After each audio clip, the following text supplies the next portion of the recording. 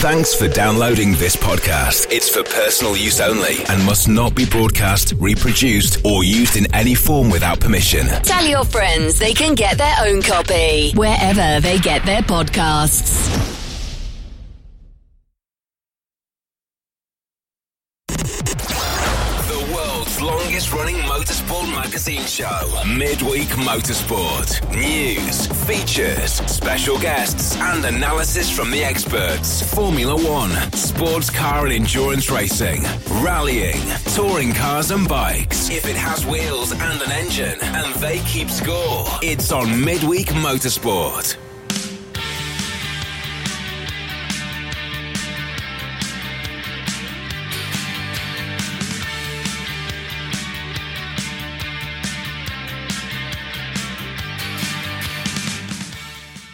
Hello everybody and welcome along to Midweek Motorsport. It's just after 8 o'clock in the UK. Beautiful evening in the centre of it. A little bit chilly as I look out at the studio window onto the meadow here. And it's been one of those days today where it's kind of promised but hasn't quite delivered, if you know what I mean.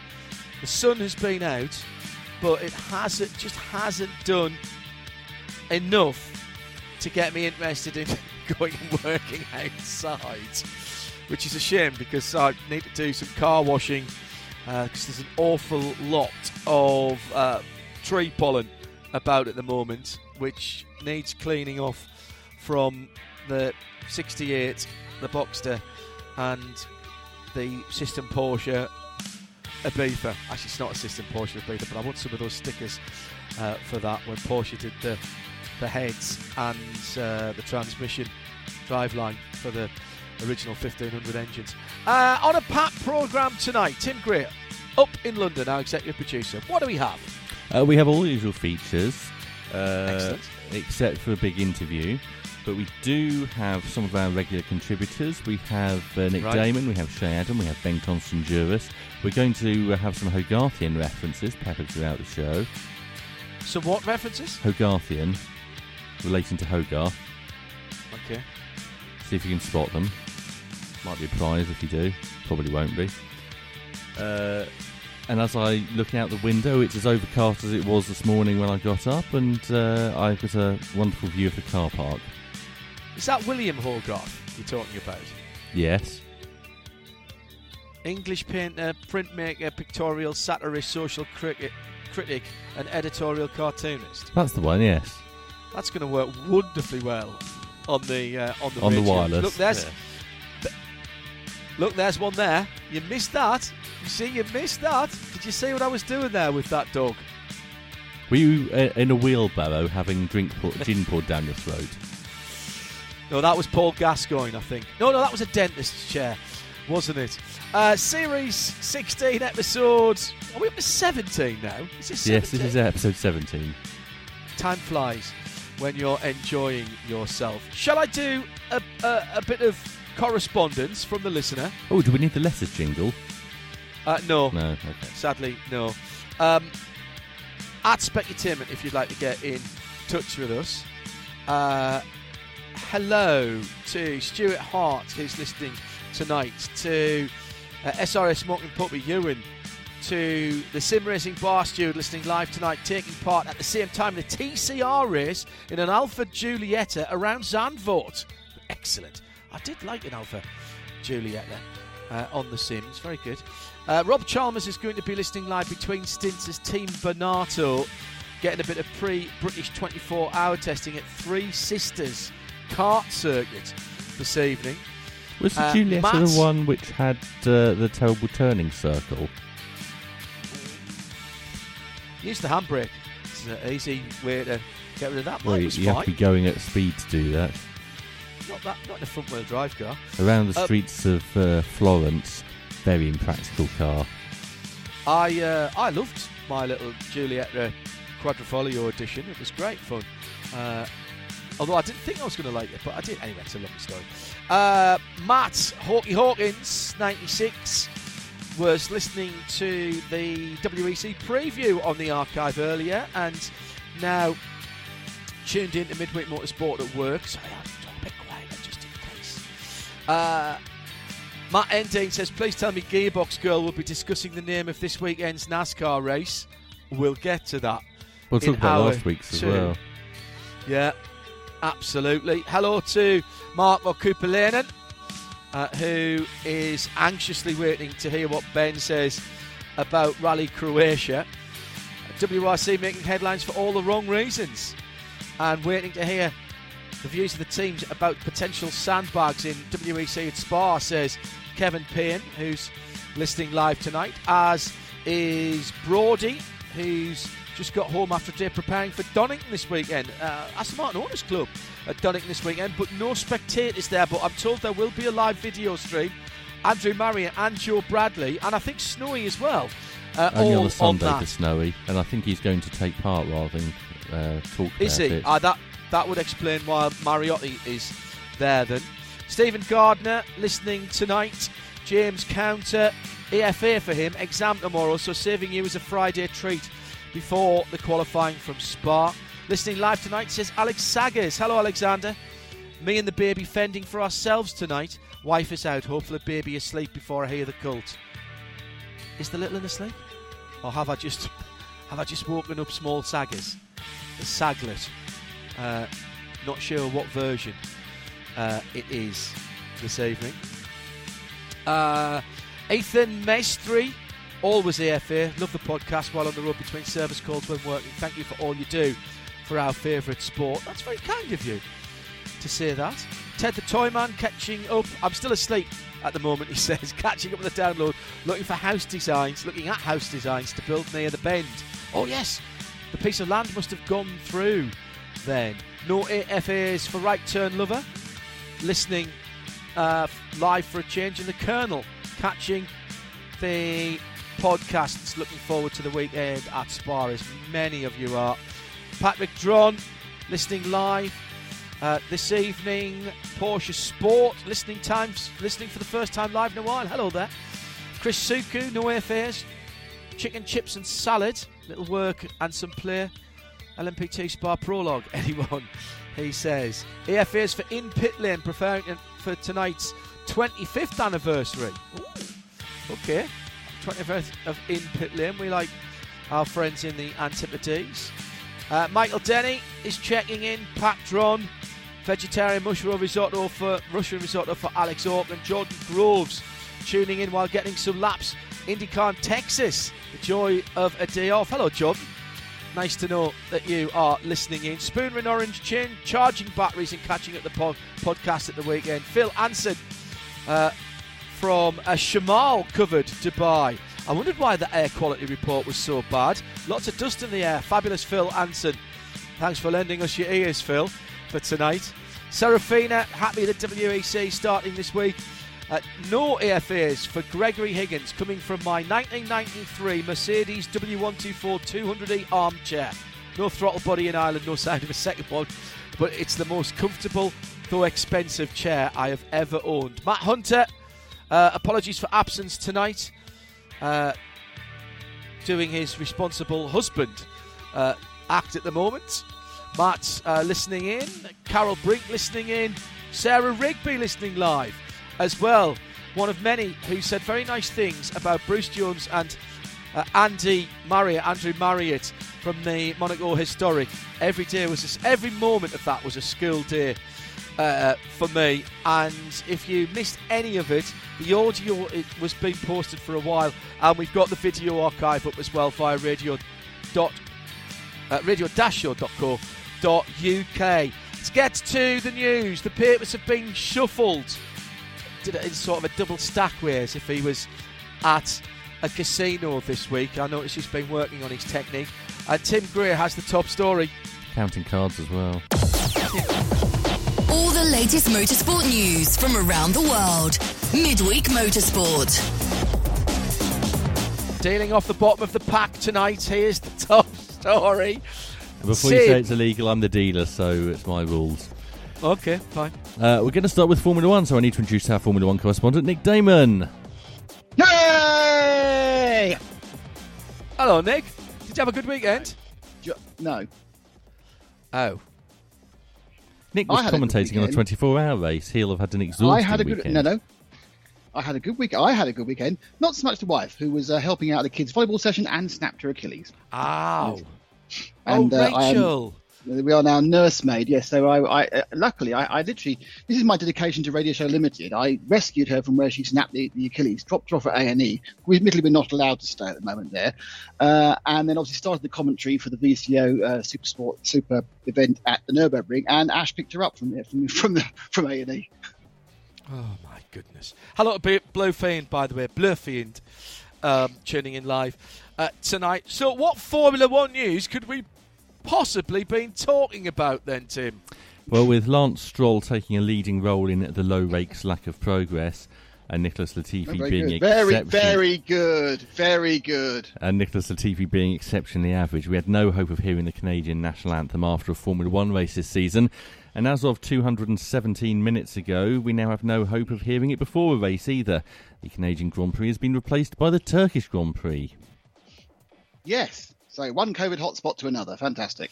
None of us have got our international Formula One calendar surprised faces on when that came out 214 minutes ago, or whatever it was. But really, going back to Turkey again? Well, in fairness, let's talk about Canada first. I think we said that was at risk from when the calendar was nailed out. And it's not a surprise. It's very disappointing for people in Montreal and the fans, because they've been very loyal to F1. But it appears that their sacrifice has been rewarded with a 2-year extension of their contract. So at least Liberty Media aren't punishing perhaps like previous incumbents might have done. So they decided, rather than giving everyone a break, they've decided to go to Turkey, which isn't such a bad idea because it's back-to-back with Baku. So it's actually quite a short run, or probably the shortest run you can have from Baku to Turkey and Istanbul. And the track is good, and hopefully that surface will settle down. It won't rain, and we'll see some good racing. So, there's the elements you might think about. Why would you want to go to Turkey? But then again, Turkey's not as bad as other countries going for on that level. And as far as coronavirus goes, if they're in a complete bubble as they have been, then should be no worse or better than before. What did Quebecois Economy Minister Pierre Fitzgibbon say about the subject this week? Did it begin with bull and end in ox? He said, I assume he's... He said, I'm optimistic the race will go ahead. I think we'll be able to make announcements this week. I'm optimistic. We're currently negotiating. By nature, I'm an optimist. Did he say that in a very optimistic type of way as an optimist, do you think? Well, I read the quotes from the Montreal Gazette. Well, he said that this week? Yes. Jeez. It's pretty obvious it's been in the works for ages, and it's almost certainly the Canadian Grand Prix was cancelled as soon as they'd actually firmed up Turkey. The Canadian Grand Prix wasn't going to happen from 2 months ago. It's a 14-day unimpeachable quarantine going in. Correct. So, and obviously Canada, being a real country, is prepared to bend the rules for F1. Yes. Super Off-Road UK said, do they need all the help? Do they need help moving all the rental cars off the track in Turkey again? Well, that is a job and a half. But I assume that they must have for a while because they resurfaced it. What they need is all the rental cars to do about 100 laps each every day just to get the oil off the surface. Sure, we can help them out with racing that. I'd rather not, thanks. Good track. It's a great track. It produces great races. Another track that produces great races is Suzuka, and that will keep Formula One until at least 2024 after a 3-year contract extension was announced this week. Okay, well, obviously Toyota and Fuji didn't want to pay, and Honda did. Well, that extends it, of course, past their involvement directly in F1 with the engine, so that's good news. The race is being promoted by Mobility Land, which is a subsidiary of Honda, which also owns Suzuka. None of this is news to anybody. No. The Japanese Grand Prix will be sponsored by Honda. I like Mobility Land. When is... I did a lot of research on mobility this week, I can tell you. So I know all the different scooters, all the different everything. I know a lot about mobility, I can tell you. Scooters. When is the Japanese Grand Prix supposed to be happening? October. October. November. All right, okay. So it's normally around about the same time. It's September this year for Fuji for the WEC. But given that we're still not sure whether we'll get the Olympics off, and are less sure day by day, I'm not sure we'd get any of those off. But there we go. Mm-hmm. I think the Grand Prix probably, because they've got such an effective bubbling system, I think if the country's prepared, if you're not breaking any of your own internal rules, then I can't see why you wouldn't have it. Before we move on, Chris Lemon says, this might be a really stupid question. Chris, who are you talking to? There's no such thing as stupid questions. And frankly, Nick and I have made careers out of asking stupid questions. I'm the man who had the mickey taken out of him by the Sarah Cox breakfast show one day. Really? On a Monday after a particularly bad question I asked at a press conference. Yeah. We need to find that piece of audio. Well, unfortunately, I was flying back and didn't hear it, but I arrived to several people telling me, they've been taking the mickey out of you all Monday morning. Excellent. He says, what is an AFA? I've heard it for years, never looked it up, did an internet search and nothing. AFA, in this context, is apologies for absence. People who aren't listening live, Chris, and who are going to be on the archive later. It is a vagary of this show, and one of the things that people have come up with. And it was the collective themselves. Yourselves, and chiefly yourselves, that have come up with down through the TV reference. Excellent stuff. Keep going. Excellent. Tick that off the bingo card.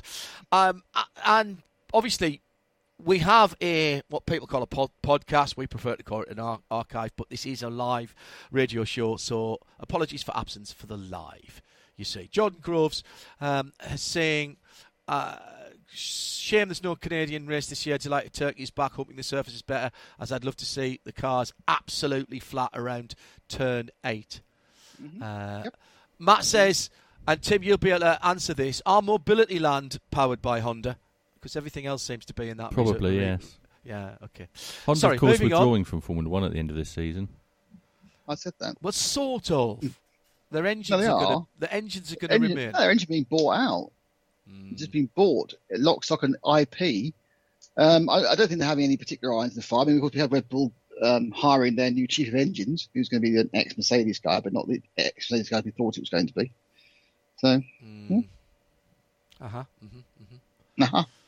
Moving on. Now, Monday, the big news was the confirmation of sprint qualifying.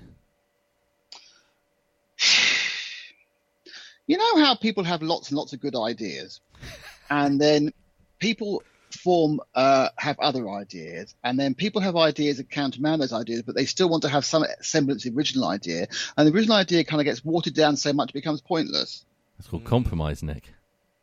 No, it's not. It's called sprint qualifying. Very good.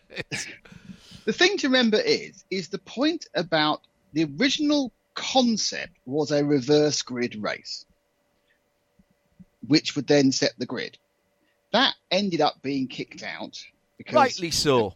No, absolutely rightly so. I haven't got a problem with that. However, there are many other things they could have done. Yes. What we're left with now is a 100-kilometre race, so a third of the distance of a Grand Prix. Mm-hmm. For how many points? I think it's 3, 2, and 1, isn't it, for the first 3? So for points, not much more than the fastest lap, where you're starting yourself in grid order, so the fastest cars are starting at the front, and you'll run round for, I don't know, let's say average track 18 to 20 laps, and a few people in the midfield will move up a few places. Do you have to change tyres? No. So free tyre choice? Free tyre choice. Also, it means there's free tyre choice coming through FP3. So none of this trying hard to go on the mediums. Everyone can have free tyre choice, all the cars. Right. So the actual qualifying session, which will still take place on Friday afternoon, is you're only allowed to run soft tyres the entire way through it. They give you 6 sets of soft tyres. There's no mucky about a tyre strategy. 5 sets. And then you have free choice. Is it 5? I think you get an extra set if you get into FP3. Yes. The lucky few. So, well, the others don't need it really. So then you can choose anything you like. So, but anyway, so we've lined them all up in qualifying order, and they trundle around for 3, 2, and 1 points, desperately trying to avoid any damage. what is the point of overtaking if you're in sixth to get to fifth? No one's going to take any risk, because the reward is, well, one position on the grid possibly, and the risk is ending up in the boondocks and losing 10 positions on the grid. The only outside chance that any of this is going to do anything of any interest is actually if someone's had a bad qualify for some reason, they'll be able to qualify back where they should be. So what's the point of that? You don't get the joy of seeing someone running through the race for real. Or if something unfortunately happens mechanical for somebody and they end up a little bit of contact and they end up finishing lower. But it's the thing is that if you're going to have a race where you're giving so few points away, then why not have reverse grid? Just have a reverse grid race on the Saturday for 3, 2 and 1 points. Use the grid you've done on Friday for the actual race, so it's still the same as it was before. But then you have a reverse grid race on the Saturday for 100 kilometres, 3, 2 and 1 points. And then people can decide they want to go for it, or whether they want to let the Haas get first and second. You'll find a lot of the midfield teams will go for it all the way through, and you will have lots of overtaking. What you're going to get now is a complete snooze fest, because people don't want to damage their cars. Right, and breathe now, Nick. I have a serious question, a really serious question. And the question is about the question. And it is, what question does sprint qualifying answer? Because I don't see it answering any of the questions that people have been asking. So it's the answer to a question that literally nobody has been asking, Nick. Well, there is a concept, you see, that the format of Formula One weekends is flawed. Now, in what respect? Well, that's the concept. You take it over. Yeah, there's ideas that people can't sustain an hour and 40 minutes of concentration on a single event, which is ridiculous. But that's that concept. How long's a football match? Exactly. It's the biggest sport in the world. I know. It comes from the concept that well, you get a 15-minute break there, don't you? It comes from the concept that YouTube videos in 9 minutes are really popular, so therefore everything should be 9 minutes, which is just lowest common denominator rubbish. They seem to think that there is something they can fiddle with which will make things better. There is possibly a sideshow. They think if they can put on an event on Saturday that is more popular than qualifying, they can therefore sell it a bit more to the TV, stations and that sort of stuff. But I just genuinely think, in fairness to them, after 2 races, the reducing of the Friday practice sessions to an hour from an hour and a half, that's worked. I think that has made it a full-on hour rather than an hour and a half of sporadic action. So that's fair enough. I'll give them that. They've made that work with a bit of trimming. But everything else, whenever anyone's tried to improve the qualifying session, it's always been worse. This qualifying session they fell over by accident 15 years ago is brilliant, so much so it's been copied by many other people. None of them do it as well, in fairness. Yeah. The race is the race, and it's been that way since about 1970 something, the 310 kilometre limit, and works really well. But there is this concept they're missing something. It's a concept that they just tweak it in some way. The entirety of every generation Xer will suddenly be leaping on to watch their 9 minutes of F1 action. It's rubbish, but unfortunately, they're the Hoven of marketeers. And the one thing I've learned about marketeers... Focus groups, mate. Focus groups. That's the issue. The problem is, it's professional marketeers, and professional marketeers have absolutely no idea how social media works, and they're just guessing. And they guess about activation. And the reason being is it's too new. So they just guess. And also, because it's new, it must be good. Well, not so sure, but then perhaps I'm just a cynic. Alexander Orkin asks, Formula One, quali sprint thing. Are the teams allowed more engine now that they have effectively more track time? And how does this help reduce costs when they could break some expensive stuff and then compromise the main race, etc., etc.? So let's take that. Well, they're going to get $500,000 for the races for damage, and a force majeure. They have a massive accident to ask for more money. They won't get paid the money. They'll just be allowed to spend more. They're getting the £500,000 that they're being paid. But if they have $500,000, but if they have a bad accident that costs them more than that, then they can overspend on the cost cap to make up for the repairs. What was it? Sorry, I've misplaced the other questions now. Well, in my head. No, just engines. I've got one then. No, I'm not finished. I'm not finished. No, the engines. There are no extra sessions. So this session replaces Saturday morning at an hour. Or sorry, this session replaces Does it replace Saturday morning or Saturday morning? Well, it kind of replaces Friday's practice 2, doesn't it? Yes, because Friday's practice 2 goes Saturday down from being... to Friday. Stop right now. If Nick doesn't understand this, what the hell chance have we got? I've just caught up with it now. Yes, there could be a small amount of extra running because whilst they will run less in the qualifying session that's now on Friday than they would in free practice 2, thank you, Tim, the combination of the qualifying session and the race will probably be more laps than free practice 2 would have been, but it's not a massive amount. But yes, there are a few more laps, so perhaps a total across the 3 races for this year of perhaps 15 to 20 laps, so that's not going to get counted. If they want to throw in, if they think it works, which I doubt it will, if they think it works for next year, they want to run it in 10 or 11 times, then I would expect the teams to point out they want more engines. Okay, right. They would, breathe again. Let me just run through some... Hang on, let me follow up on this. They would, of course, not be doing any more laps if they were doing free practice 2 properly. Well, yes, that is a fair point, well made. Listener comments. Kevin Payne says, the sprint race concept is an answer to a non-problem. Apparently, there are people within the world game of football that thinks 2 times 45 minutes at football match is too long. It's all madness. Don't get me started, Kevin. At Specutainment, Matt Hindman. I believe one of the questions sprint qualifying may be answering is increasing the action and therefore the spectators on Saturday. Now that is a reasonable point for most races, except various places that... where are they going to be at, Nick? Well, they're going to be at the 2 races which sell the most Saturday tickets anywhere. Right, Silverstone and Monza. Silverstone and Monza, and theoretically in Brazil, which also has a good Saturday crowd. Was there going to be Canada as well? No, it wasn't. Well, no. That was Brazil, when we knew Brazil that Canadian Grand Prix wasn't going to go ahead, when they started talking about having the sprint race in Brazil rather than Canada. Okay. And finally on this, a couple. Right turn lever, quali format at the moment, great for the limited attention span, people. Action, action, action, break. Action, action, action, break. Action. Yeah, don't disagree. I think it's very good. And by the way, how long's a tennis match? Well, Eurosport can't seem to work it out for their programme schedules. I managed to tip half an hour, a minute of the highlights of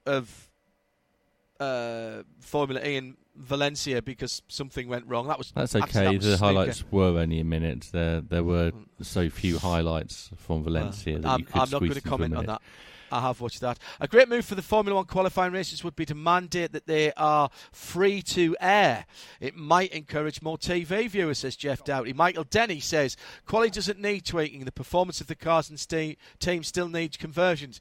Hamilton on pole again, as my other half would say. The reason YouTube videos are popular, says Tommy, is that it's free. F1 is behind a paywall subscription in most countries, and now people can't afford it or don't want to pay for it. All good points. You're listening to Midweek Motorsport, coming up to 8:30. Tim Gray is up in London. Where would you like to go next, Tim? What happens when it rains, Nick? Specifically in the context of sprint qualifying. Oh, they get a mixture of the tyres. They get an extra pair of they get an extra set of intermediates, and they have to hand them back. I don't know. It affects the tyre allocation. Why? Yes, they do have to hand some back. So they get 3 sets of wets and 4 sets of intermediates at the start of the event. If it's wet in free practice 1 or qualifying, the teams receive an additional set of intermediates but must return a used set of intermediates prior to sprint qualifying. If the sprint qualifying is wet, teams may return 1 set of used wet or intermediates after to be replaced with a new set of intermediates, with a maximum of 9 sets of wets and intermediates in total. I'm just going for me cricket bat to beat myself to death. There is another brilliant sentence. Unfortunately, I can't find it, but they are actually going into Parc Fermé. Yes. Before the start of qualifying, which means they're still in Parc Fermé for FP3. Yes. Oh, really? And so the whole of FP3 is in Parc Fermé? Well, there's a line somewhere, perhaps Tim has got it, where to make FP3 meaningful, you'll still be allowed to make some changes. Yes. Which makes me think that's not Parc Fermé. So what are you allowed to change or not change? Well, how on earth is that going to be policed? Obviously, they have to have Parc Fermé because otherwise people just build qualifying cars and run those. And obviously that means, well, there is a cost cap, yes. they will allow enough time. The line that Nick refers to is allow enough reconfiguration of the cars to make Saturday morning free practice a useful session. So that's like what you would normally be doing is setup changes, isn't it? So are you going to be allowed to play with your springs and your bars? Are you going to be allowed to play, or is it just going to be a case where they let them adjust the rear wing as well as the front wing? Well, normally FP3 is where you set your car up in qualifying and perfect your qualifying setup, don't you? So that you don't have to keep changing backwards and forwards. They do some work as well on long runs as well. Yeah. But don't forget, at the moment they've only got an hour to do everything on Friday morning, so they're not going to be able to get into qualifying mode and do some long runs at the same point. So, I know everyone loves to be underprepared. That's fine, but it's Right, okay, scrap sprint qualifying, send all the drivers, still talking, okay. Scrap sprint qualifying, send all the drivers out instead in the road-going version of the race cars in whatever they're affiliated with. Look, if they want to, why not run a pro car race and exactly. give it 3-2-1 points? Yes, exactly. Run a pro car race, 3-2-1 points. I mean, what I can't believe, why don't they say, right, any manufacturer who's not in F1 can buy the pro car race. So Porsche could buy the pro car race, stick out 20 cars, identical, stick everyone in them, knock them out, 3-2-1 points, let's go. Far more interesting. Everyone would turn up to see that. And more importantly, they wouldn't care about crashing into each other because it's Porsche's money or the company that's not in F1. Stay with us, Nick. I suspect there'll be more Formula One in a little while. Weight distribution, it's going well so far. Cooling by virtue of adjusting engine cover outlets or louvres. We've spent too long on this. Nobody cares about it. Honestly, nobody cares. Nobody's going to care about the races or whatever they're called. That they've wasted so much time coming up with something which I'm very, very worried they're going to insist was a success, and then they'll get rolled out to 12 or 13 races next year. Because they're trying to hang their hat on how hard they fought to get Miami. Because they hung their hat on it. They hung their hat. They wanted this second American race. I mean, they could have chosen a number of other places for a second American race that would have been easy. They hung their hat on Miami. They wouldn't let it go, and they spent a lot of money in getting it. Rather than making money like Bernie used to, they're spending money, which is fine, not a problem. But it's all about ego. We need to change the format. It's all about ego.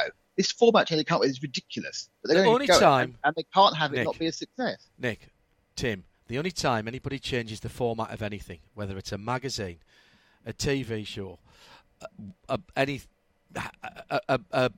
midlife refresh on a car, or in particular a sporting series, it's because they haven't got confidence in the product. They don't have confidence in the product for whatever reason, and they haven't got the sense to see what's good and what isn't. And they are. It's an answer to a question that's not been asked. I'm bored about it. It hasn't even happened yet. I'm actually now. I'm going to take against it. Totally, because I'm completely bored with just what we've been talking about in the last 20 minutes. Shall we move on to a birthday? Yes, although I did have a nice follow-up to something you said, but we can come back to that, and let's do this. Okay. Happy birthday to you. Happy birthday to you. Happy birthday. Happy birthday to you. Happy birthday to you. Happy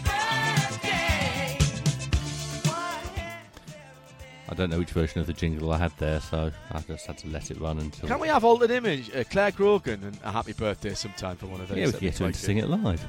Oh, yeah, that's a good idea. 50 years, is it 50 years or 40 years since Gregory's Girl, yeah, very good article about that recently. 40 years, that was great film. So that's more or less square. Anyway, today we're celebrating the birthday of Ferruccio Lamborghini. Yes. The man who founded a Lamborghini. Fellow tractor fan. The inspiration also behind its most iconic models, the Miura and Countach, which were driven by his unceasing desire to improve and innovate. The Countach, I don't know who did the Miura, but I know Marcello Gandini did the Countach. Who did the Miura? That's going to annoy me. Lamborghini Miura, most famous for, Nick? being thrown down the hillside in Italian Job. Yes, exactly. He was born It in wasn't actually one of it's Gar's fibre replica because they Clearly couldn't not. afford to throw everyone down. No, indeed so. He was born in Renazzo, a hamlet in the municipality of Cento in Ferrara, on April the 28th, 1916. The eldest son of farmers Antonio and Evelina Lamborghini. His destiny seemed set in stone since tradition dictated that the eldest son inherited the family farm. Young Ferruccio, however, was more attracted to mechanics than to the land, and from a very young age he preferred to spend his afternoons in the farmstead workshop. Just like the typical character traits of those born under the sign of Taurus, Ferruccio was strong, tenacious and convinced by his own ideas. As a young boy, he managed to get hired by the best mechanical workshop in Bologna, where he was finally able to discover all the secrets of mechanics. At the outbreak of World War II, Ferruccio, by then an experienced and highly regarded mechanic, was drafted and assigned to the 50th Mixed Manoeuvre Motor Fleet stationed in Rhodes, which took care of the maintenance of all the military vehicles present on the island, including diesel trucks and tractors used to tow aircraft. I was right. Oh, sorry. In Go on, carry on. I 1946, didn't he realise you returned to hadn't Italy and, taking advantage of incentives put in place to support the economic recovery, he opened a machine shop in Cento where he repaired motor vehicles and built small utility vehicles, SUVs. It was while working in the shop he observed the crisis suffered by local agriculture, and thinking back to the tractors he'd repaired in Rhodes, Lamborghini developed the idea to build inexpensive agricultural tractors within reach of small landowners, using the components of old military vehicles. And I was right. Marcello Gandini did do the Miura, the Countach, the Diablo. He also did the BMW 5 Series, the E12, the original, the Ingenetti Mini, the Renault Super 5, the Citroen BX as well, Fiat 132, X19, Dino Ferrari 308. 132 was a good-looking car. It's a very good-looking car. He did he did the Lancia Stratos, Maserati Camzin and Ghibli and Quattroporte, the original ones, the Shamal. Mm-hmm. That is a pretty solid CV for Marcello Gandini. I love the fact that the man who did the Miura also did the Citroen BX. And happy birthday to Mr. Lamborghini. Obviously, he hasn't been yes. involved in the Lamborghini company for several years. He died in 1993, but his spirit remains based on the conviction that even the best can still be improved, and his desire to explore new avenues. In recent years, 2018 marked the debut of the Urus, the first super SUV that opened up a new market. In 2020, the Cyan arrived, the first hybrid Lamborghini, a 12-cylinder car that used supercapacitors to store and to release electric power in the fastest and most efficient way. Yeah. So why is someone that you're pressed if it's 105th birthday? I'm sure they do it every year. Oh, massive. Oh, yeah.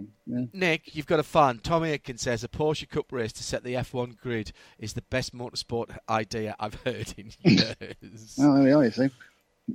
VAG have been trying to get themselves into the F1 circus for years. Giorgetto Giguaro, by the way, is the other person who, along you couldn't with think of earlier. Gandini, yeah, Marcello. Well, they both worked for. They were Bertone, weren't they? Bert one. Bert one. Yes, Bert one. Very good. That is very, very good. Very good indeed. Moving on. More classic motorsport later on this evening at 10 p.m. after Midweek Motorsport. It's the April edition of the Historic Racing News Show. And tonight, Derek Bell talks about his 1995 Le Mans race in the Harrods McLaren with Justin and with Andy Wallace, which they very nearly won. Spoiler alert. Spoiler alert, yes. I think everyone knows what happened. And Peter Heim talks about Formula 1 in the 1990s, as explained in his new book, plus all the news, views and opinionated chatter from the two Pauls. Brand new rally on the WRC at the weekend. Croatia. Ben Constantiouris was there and joins us. He's still in country, enjoying the beautiful surroundings. From everything that I've seen, read and heard, Ben, that was a success, that new rally. Stunning country, really well-organised event and lovely people. A fantastic route, just looked beautiful. and I think everybody really enjoyed driving it as well. So, and then I think on Saturday evening they signed a 3-year deal. So, looking forward to visiting Zagreb next year when it's even more normal than it was, because it was quite normal in around Croatia in terms of COVID. Very fast, open stages, tarmac, big contrast from the ice and snow of the previous round. Yeah, absolutely. And actually kind of unique tarmac. Lots of jumps, which we don't normally see in tarmac, but not as twisty as Monte Carlo. And there's lots of bad feelings about tarmac rallies, but I thought it provided us a great entertainment. What it did obviously show up, Ben, was just how close the drivers are and how small mistakes on tarmac, particularly when you're relying on that grip and not maybe sliding the car around so much, when you lose it, it can cost you time. Let's talk about the top 8, really. Craig Breen and Paul Nagel in the i20 Coupe, they were 8th. Bit of an up-and-down event for Craig. Don't really feel like the Hyundai was under both himself and Oyt Tanak. I feel like maybe they chose the wrong pre-event test where they had tested, and I don't think they had the car underneath them. So Craig struggled. He got a puncture when he went round the roundabout at the start of stage 3, I think it was. Instantly hit the roundabout and got a puncture from that and had to drive 20 kilometres through the stage with that issue. So that then changed his mindset for the rest of the rally. And it's a tarmac rally. He should have been at the forefront, and I'm afraid he certainly wasn't. New co-driver for Gus Greensmith in the Fiesta, finished 7th in the number 44. Chris Patterson, another Irishman. I actually have to talk about Craig and Paul there. How's that meant to work with Gus? Because you build a partnership, a relationship with your co-driver. What's the thinking behind changing over to Chris? I think he needs more experience alongside him, not necessarily to tell him where to go and what to do, but more that mental side of training his brain on the road sections, of getting him out of the slumber and out of the kind of depression that Gus can get himself in if he has one bad stage, and one bad stage then affects the whole rally. I think we saw it. It was a much more measured approach. He stayed on the road. He didn't make too many mistakes and ultimately picked up some points. He is very hard on himself, Gus. That's a good point. You've made that. At 6th position for the number 18, this is the Yaris of Katsida-san.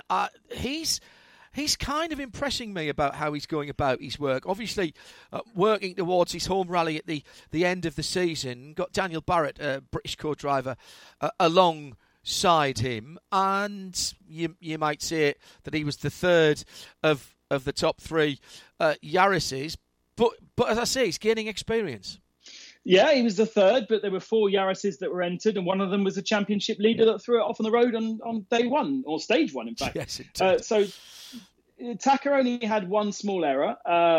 Unfortunately, it cost him around a minute in time. He took 2 stage wins, so he doubled his tally of WRC stage wins. And tarmac is his favoured surface, but it was really good training for the Japanese round at the end of the year, and I'm looking forward to seeing how he progresses. And again, managed to get a decent result out of it. Best of the Fords, 5th, Adrien Fourmeau. That was a really good run for the Frenchman. Might have even been a little bit better, but I liked his attitude to what he did and his work over the weekend.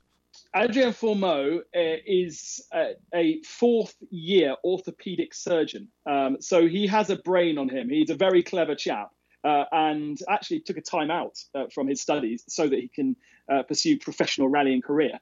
And this was his very first WRC event. He absolutely approached it in the correct way, set himself targets, kept beating those targets, came to me at the end of stages, beaming with smiles and with articulation as well, was able to really tell us about every single stage.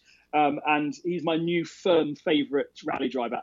So he will come back for Rally Portugal, which was not planned, but I think Rich Milner was so impressed that he's automatically got a second chance. Yeah, I think he's a real prospect for the future, for everything that you've said, and his speed. There's no doubt for me on his speed. At 4th place, just off the podium, the number 8 car, Oyt Tanak.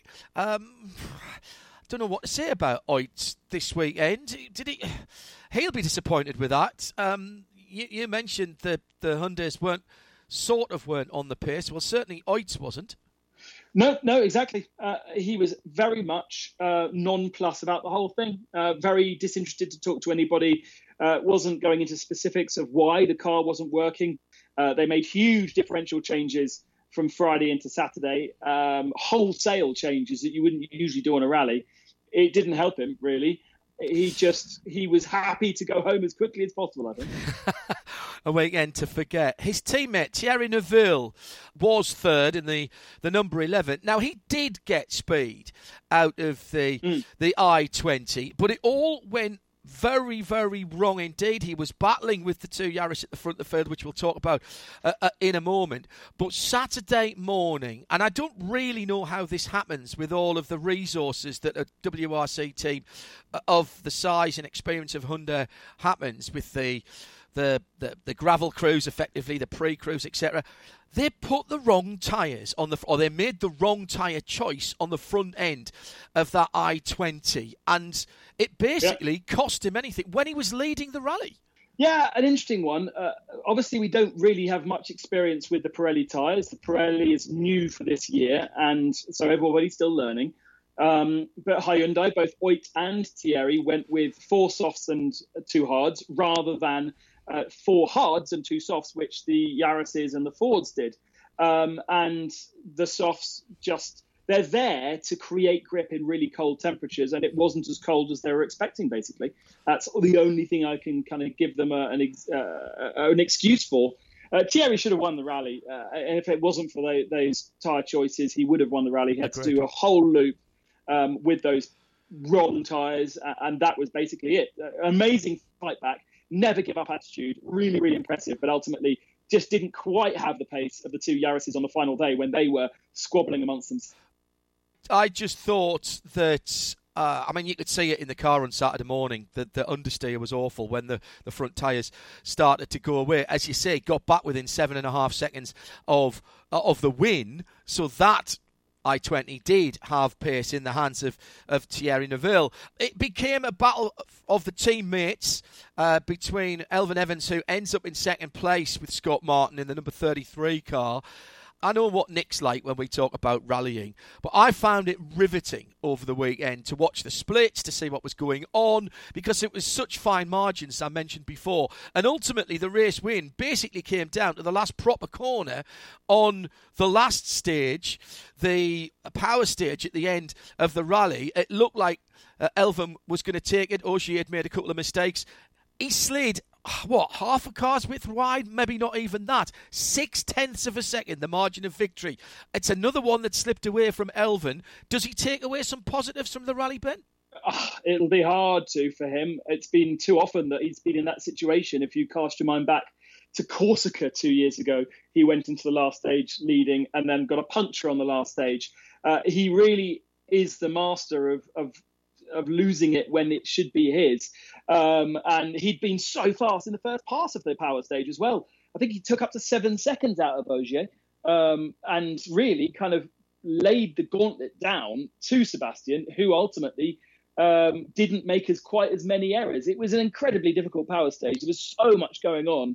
And Elfyn and all of us who support Elfyn certainly felt for him losing by such a small margin. And you could see it in the post-race interview, just how he felt about it. Which left Sebastian Ogier and Julien Gracia to take the victory, another victory for the French crew for the number 1 Yaris. But it wasn't mistake-free through the rally for Seb Ogier either. No, he likes to play percentages. He likes to keep himself in control. But ultimately, what really rattled him was that road traffic accident on Sunday morning. I'm afraid I have to put my hands up and say I didn't notice it at stage end of the first of the morning loop because it was on the right side and we were watching the onboard throughout the stage and didn't see him make any errors. So we didn't pick up the fact that actually his right door was absolutely destroyed. He was very, very lucky not to have any suspension damage. And it later transpired to us that this had happened just meters outside of the service park as he was leaving Zagreb in the morning. The aero wash coming into the car was so bad that his co-driver, Gilles Gracia, had to wear effectively ski goggles because there was so much dust, etc., that was being blown into the car. Quite extraordinary. How do you feel about the whole thing that happened with Sebastian Ogier on Sunday morning? Because I know it's splitting opinion across social media and the world. I've seen the footage from a couple of different angles. Not sure what either of them were doing, really. Nobody was hurt. Ogier waited, gave all the details to the police as he's meant to do. That wasn't reported quite properly in some reports and certainly some social media that I saw. But that absolutely was done, and all of the correct stuff happened from him and from the Toyota team, and nobody was injured. Yeah, and when you look at the penalty that he received for it, a very minimal penalty, a penalty that fits the regulations that the FIA set out. But you have to wonder why causing a road accident or being part of a road accident on a road section isn't more punishable in the FIA road book, bearing in mind the FIA pushed so much on action for road safety. And Jean Todt handed Sebastian Ogier the trophy for first at the end of the rally. It seems a bit of a double standard there, but obviously I don't set the rules. Do you think he should have been more heavily punished? Personally, I think with the whole idea of action for road safety, if you are involved in a road traffic accident on the road, I think the FIA should have harsher penalties for that, because ultimately, if the rally hadn't been in that position, then the accident perhaps wouldn't have happened. And when you drive around in part of a WRC event, you are surrounded by rally cars doing incredibly silly things on the road sections. And that should be clamped down because it puts the average user in jeopardy, especially as the rally cars these days are so strong. Yeah. Anybody crashing into a rally car is going to come off a hell of a lot worse. Oh, I agree with that. It may be a salutary tale. From the footage that I saw, I don't think either of the people involved were necessarily doing anything daft. No. We head off to Portugal next with Ogier leading the standings with 61 points from Thierry Neuville in second on 53, Elfyn Evans on 51, Oyt Tanak on 40, and the man who came into the weekend who we haven't spoken about, you mentioned it in passing, Kalle Rovanperä, all the way down to fifth on 39 points, which is exactly how he came into the weekend. Didn't complete a single stage for the young Finn. That's a real dent to his championship hopes. Yeah, he would have been expecting a lot more out of it. Obviously, big pressure being first on the road on Friday, but ultimately the best conditions on a tarmac rally. He'll have good conditions going into Portugal, being fifth in the championship. And actually, Elfyn, by not winning, has given himself a much nicer road position because we'll be in the heavy gravel of northern Portugal. And the person you don't want to be is Ogier in the position that he's been in many times that he hates, where the whole of Friday, he is the road sweeper and he's clearing away all the gravel and the loose stuff for the guys behind. So I don't expect to see Ogier be the top step of the podium when we get to Portugal. We would hope that with the experience that Hyundai have, that they should fight back with Oyt fourth on the road, and maybe Kalle will make another starring performance. A rally that everybody knows. Let's see how they deal with the crowd situation. Let's just say that there was supposed to be no crowd in Croatia, and there was no way that the rally organisers would have been able to police the amount of people coming into the stages, especially on a tarmac rally when you are going through people's villages and all that kind of stuff. It's very, very important for all these rallies to consider that at the moment. But ultimately, it shouldn't change the spectacle that you can see on TV, and should be, again, a fascinating rally. And it's quick succession because after that, only a couple of weeks later, it's Sardinia, and then a couple of weeks after that, it's the new rally in Kenya, then Estonia, then there's another gap as the Olympics come before our next one, I think, is Ypres. But it's a busy couple of months in June and July. Ben, thanks very much for joining us and taking the time out. Enjoy the rest of your time in Croatia. We'll speak to you in a few weeks. Thanks, John. And thank you, Ben. And welcome back, Nick Damon, who has been in a padded room during our rally update. I've been eating Pringles, actually. You know how to live, son. Drinking coffee, prepared with my new hot water tap. Hey, hey. Oh, you've almost got a kitchen. Yeah, tomorrow. Finish tomorrow. Excellent. Ooh. I have bits of it now. Quicker than mine. About 3 years so far.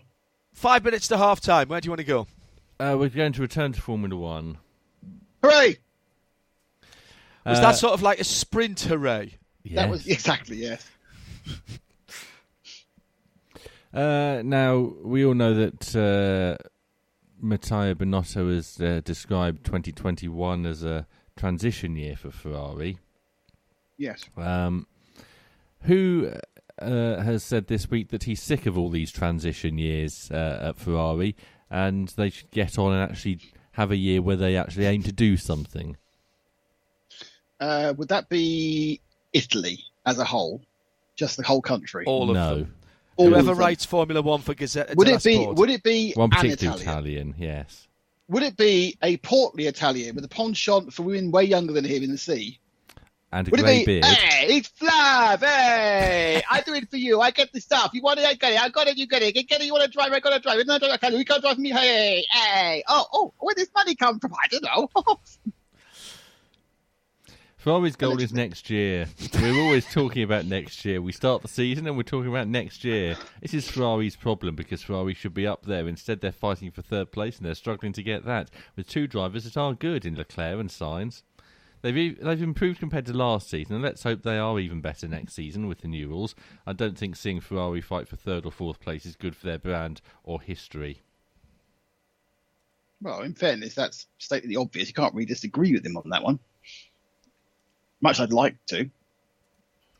In that case, let's move on and ask you where Zach Brown thinks should hold Grand Prix in the United States. Well, he obviously doesn't know anything about the track because it's awful. But he thinks it should be held at the Indianapolis road course, which is a terrible circuit. Yes. That's the answer to your question. Is that Again, because Roger Penske's told him to say that? Do you think? Well, the fact about it is the idea of running at Indianapolis was a great idea, hence the reason they tried it for several years in the early 2000s. It was under the previous Tony George, and obviously things are much better at Indianapolis since Roger took it over. But there is a massive elephant in the room in that the track's terrible, and it appears you have to build special tyres for the banking. So unless you can improve one or other, I don't see the point. I've told I would Stefano... much- IndyCar I'd don't much- have a problem on the road circuit.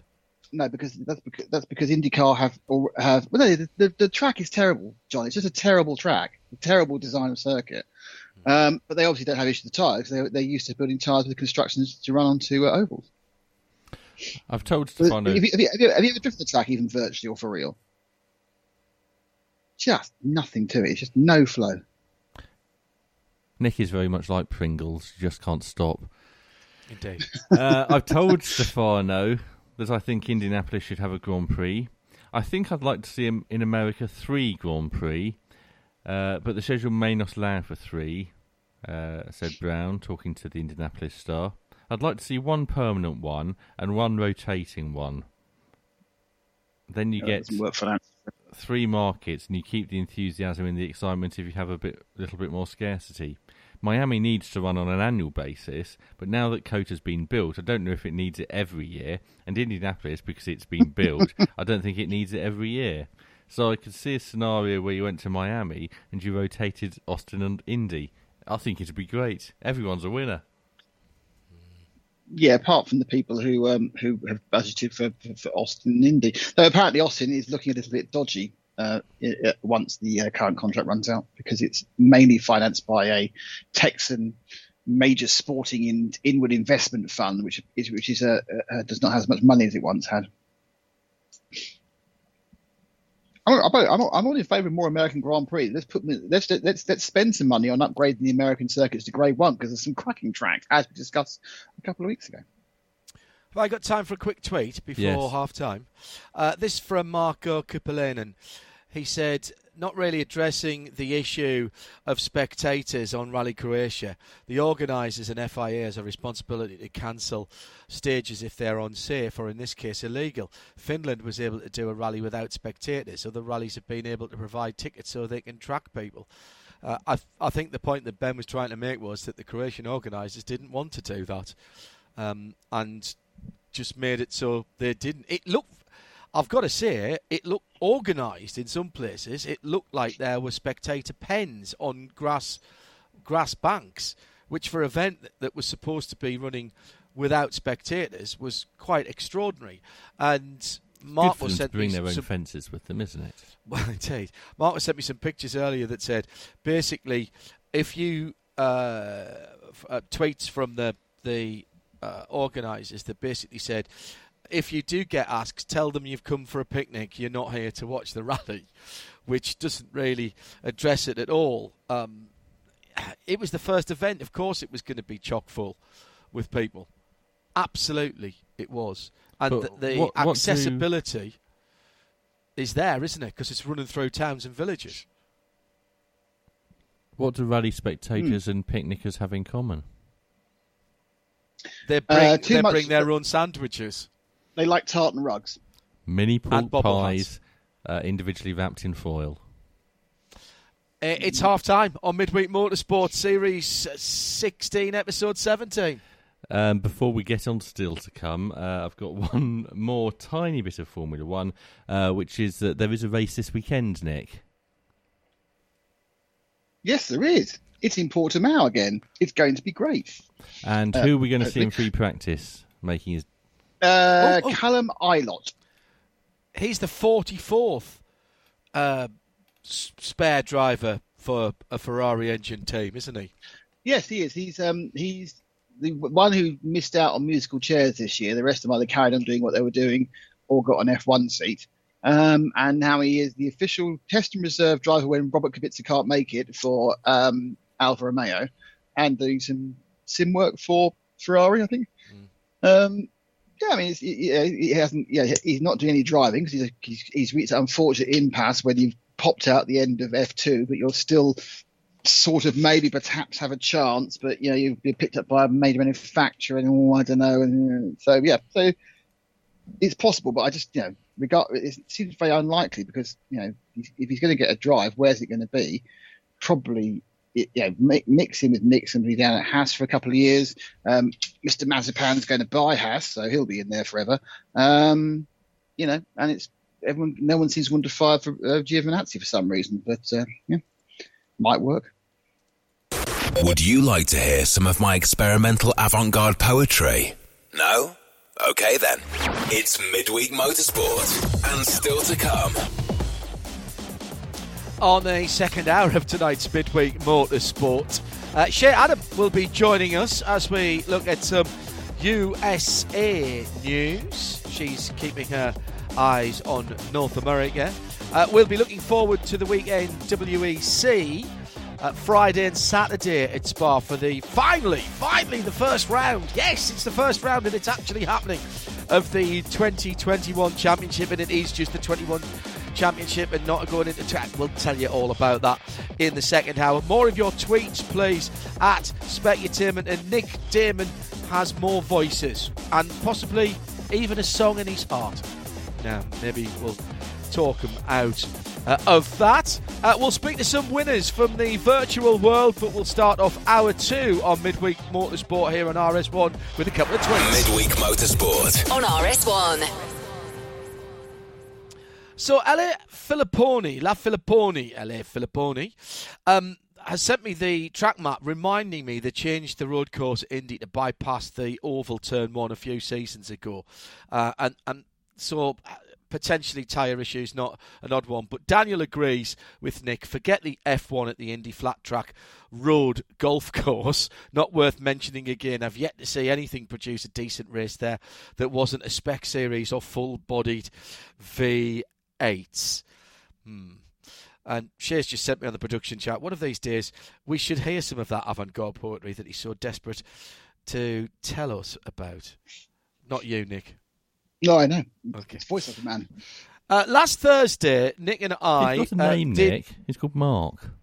He's Mark, yes. It's Mark and Emma. Do you know what? I thought we had different ones. No. We have Mark and Emma for a very long time. Who's the one who's actually famous now? Mark does all the CNN ones now. Yes. It's very, very odd when I'm sitting listening to CNN. And I'm pretty sure Mark and Emma in the UK do all of the smooth radio jingles. I like to think that they're a couple. I think it'd be nice if they're a voiceover couple. They walk in, hey, do you want some breakfast? Why, yes, I'd like some eggs. How would you like your eggs? It was marvellous, wasn't it? They were enunciating clearly with excellent diction all through breakfast. I'd like to think they've never met. And work from separate studios. On Thursday, Nick and I looked after the second round of the IMSA iRacing Pro Series, and that was at WeatherTech Raceway Laguna Seca. Well, virtually at least. Now, both class winners from the first round were absent, so that means we were going to get new names on the trophy. There were great battles in GTLM with the Ferrari of Rodrigo Fluker on pole position against the hordes of BMWs. We'll hear from our winner from that class in a moment. And in LMP2, Daniel Morad was fighting Mirko Bortolotti at the head of the field, at least until the pit stop. I spoke with Mirko and the winner of GT Le Mans, Philip Eng, straight after the race. First of all, asked Mirko what the second half of the race was like, and was it as easy as it looked? It's actually quite tough to race on a simulator to keep the concentration. So it's actually good practice, and it's always good fun. And definitely the first part of the race was quite intense with Daniel there. Really good fight. And then I think he had a small mistake on a pit exit, which gave me a little bit of breathing. So I had an easy time the last 15 minutes, but still wanted to go safely through the traffic. In the end, managed to do it. So I'm quite happy and cool to win this race, actually. What was the key point from your standpoint? I mean, obviously you had the car set up nicely. That looked like a very nice platform that you had there in the Triple Eight. Was that part of the keys to your success? Well, I have to be really honest with you. I've been in Oschersleben until yesterday testing the whole week, and before that we were in Monza on the weekend, so I really had barely no practice. I started practice this afternoon. Just went straight into the race, worked a little bit on the setup, and it worked out pretty well. So at the end of the day, I think that was not the key. The key was trying to put the nose in front of Daniel as soon as possible. He made just a small mistake, I think, at the start, which put me in a position to get into the lead, which was crucial, I think, because it's quite hard to overtake on that track, and if you can get through the traffic in front of your opponent, it's definitely better because it could give you a chance to open up a gap, and that's what happened, and what helped me to win the race. Magnificent stuff, Mirko. Thank you very much for giving up some of your time to be with us. Thank you, guys. See you soon. Philippe Eng wins in GT Le Mans. Fantastic run for you. Well done. Elias, my spotter, he was spot on. To say this in a very funny Austrian way. No, he did amazing. Strategy was spot on. We pitted a lap earlier than we wanted because we were a bit tight on fuel. Rodrigo had very good pace in the first few laps, and I just sat there and waited, saved some fuel. But yeah, the car just got quicker and quicker, and second win in a row. And I'm just enjoying my time here. That Ferrari was very quick in the early stages. Were you surprised at that? No, I wasn't surprised. He did a very good long run in practice already. I checked his lap times, and I think that the Ferrari just switches on the tires a bit better than we do. But on the longer run, I think he had slightly more degradation than us. I prepared the move for 2 or 3 laps, and it worked out in the end. Just a small mistake by him, but he drove fantastically and was very fair. Philip, well done. Magnificent effort on a tough track with the prototypes as well. What difference does that make, Philip, having the prototypes in there as well? It was quite hectic sometimes. The lap is quite short, and just the way the track is built, it's quite narrow. And I was always watching my mirrors, especially when I had like 2 or 3 seconds lead to Rodrigo. I just tried to, take it easy on one hand, but not crash on the other hand. But I must say everybody did a fantastic job, and here we are. Can't thank my team enough, BS Competition and BMW. And like I said, Elias, he was the key to the success today. Well done, Philip, and we'll see you for the next one, I hope. Definitely. Thank you, guys. Philip Eng winning GT LM on Thursday. Before that, Mirko Bortolotti, who took the victory in LMP2, and that's your VCO victory circle for last Thursday. Thoroughly enjoyed that. And Nick, it's the next round, not tomorrow, but next week at virtual Michelin Raceway Road, Atlanta, which with 2 classes I'm really looking forward to. Even shorter lap times, so even more track to negotiate. Certain places of the track where you can't actually get past, you need to be patient. It's a great track and it's a great event.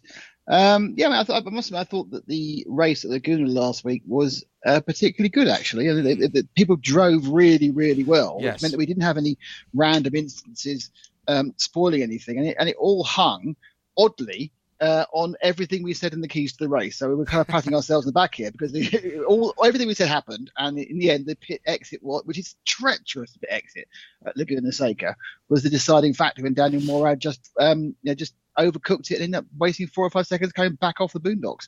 The hour went over very, very quickly indeed. Now, on Saturday and into Sunday, you and Peter Mackay, along with the guys from Race Spot, were on duty for another VCO Grand Slam event, the 24 hours of the Nürburgring, and you, Peter, did half of it. And frankly, at the front of that, obviously top class there is GT3, just like the real thing. There's a Porsche class, there's a GT4 class, and there's a TCR class as well. Before we get to the race itself, during the race, some big news about new content on iRacing. Yeah, it was brilliant because we had a question in the first couple of hours of the race about why there wasn't a GT3 Porsche in the field, and I said, well, iRacing have a number of Porsches already represented, including the Cup car and the GTE, so obviously they felt they didn't need the GT3. 3 hours later, they felt they did need the GT3 because they launched it.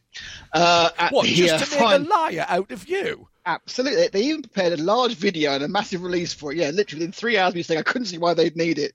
They launched it at the finals of the Tag Heuer World Championship event. And yeah, this is going to be a proper full-on GT3 Porsche 911 coming onto iRacing. So that'll be the 4th Porsche because they've got the Cayman GT4 as well, haven't they? Well, they've also, of course, got the Rough. We don't talk about that, do we? Do they? I didn't know that. Yeah, 3 versions of, believe it or not. There you go. The race itself turned into at the front of the field, at least in GT3, it turned into, if not a benefit, certainly a demonstration drive by the team that won. Masterclass, absolute masterclass. They had a little bit of luck because the team that would have come second, which came third, which is Team GB, had a disconnect. BMW Team GB. However, even without that disconnect, they wouldn't have won. No, you have Max Beneke, Max Verstappen. Have you heard of him? And Chris Lullum, who I didn't know much about, but they who were was the third driver? Sorry, Chris Lullum. Right. Yes. Yeah. Another Brit, and they just. I didn't see them. I'd be really interested in the number of how many instant points they had, but I didn't see them make an error at any point. They just metronomically turned laps that were a tiny bit faster than everyone else. It was never like 7 seconds in the 8-minute lap. It was like they were a second lap faster every lap, really, and it was just absolutely metronomic. They stopped every 7 laps. It didn't veer from that in one point. Now they did doubles. It was two basically just shy of 2 hours ago, and it was remarkable. No one, obviously they've got some great drivers, but they managed to have the absolute perfect run. Unlike the favourite in the Porsche class, Gianni Vecchio, who is a very well-known specialist really in Porsche in iRacing, stuck the thing on pole and was eliminated from the race at the hairpin after the start finish. So he lasted precisely. So literally turn one. He lasted one corner of a 24-hour race.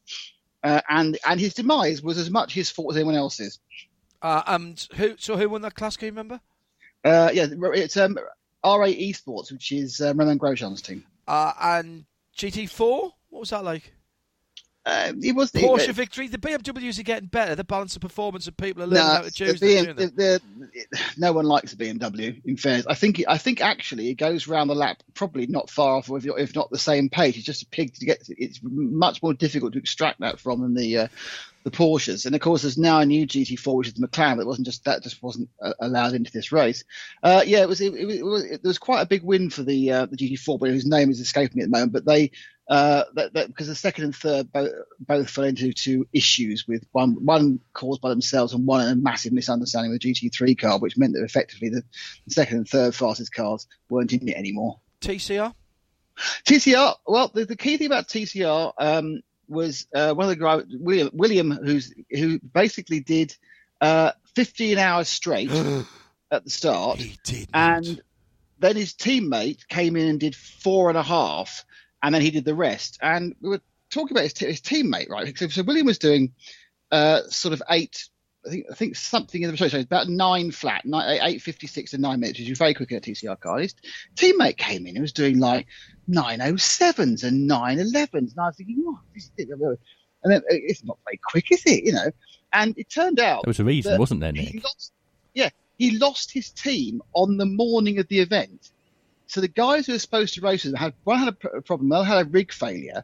So he threw out a request to people he knew with the right I rating. A guy said, "Yeah, I'll give it a go, but you'll have to buy me the track." Wow. So he'd never been on the iRacing version of the Nordschleifer, and he had like 3 or 4 hours of practice prior to going in. So I can now see why you were having a little bit of a struggle when you started 15 hours in the dark, or just in the gloaming as such. But it was a great performance. So well done to Team Heusingfeld in TCR. Michael Schutter, Fabian Siegmann, Marcel Tai and Patrick Kabinski. Frozen Speed, Full Send and Revolution second and third. In GT4 it was Leonard Hartenberg, Niels Lorenz, Manuel Weibel and Nils Carstensen. RSO 397 Team Heusingfeld. Sim RC, German Sim Racing, DA by SAV on the podium. In the 911 class, Quentin Viat, Julian Schoen and Thibaut Koseborn in the R8G Juniors team won second and third H2 Performance and AVA Confused. And as Nick said, BMW team Redline that won overall, and second was... who? Oh, Sammy Matty Trogan's team. BMW Bank. Yeah. And then BMW GB. And BMW GB. Marla Racing, the best of the non-BMW teams, in fourth position. We'll have more coverage of that through the season. And if non-full metal racing, virtual racing, is your thing, Tim has some programme news for you. Yes, tomorrow night at 8 on RS1, it's this week's edition of the Simcast, which this week is registered by Ben and Lewis. They have a massive amount of esports to get through this week, some of which you've touched on already. Plus, they'll be joined by James Pike and Taylor Burris. That's the Simcast at 8 p.m. Tomorrow night here on RS1. Midweek Motorsport, Series 16, Episode 17. Tim Gray up in London. Nick Damon's going to stay with us, I think, for a little while. Where would you like to go to next, Tim? Well, I thought we were going to do some American news, but clearly you want to do that a little bit later. So I'm going to do this.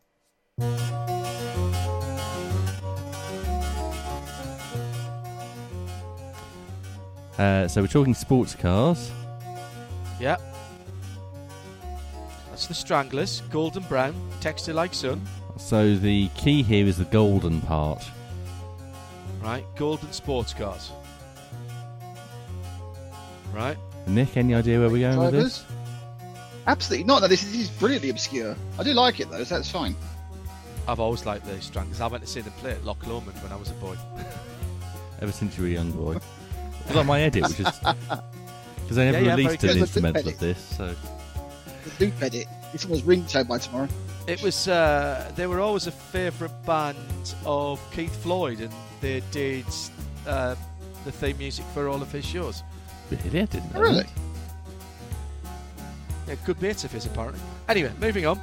I'm playing Golden Brown because next week is Golden Week. Really? Yes. Golden Week for what?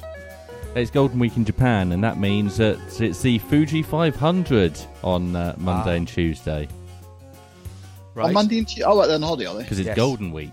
It's Golden Week, yeah. So this is obviously a race which happens, qualifying always on the 3rd of May, and the race always on the 4th of May.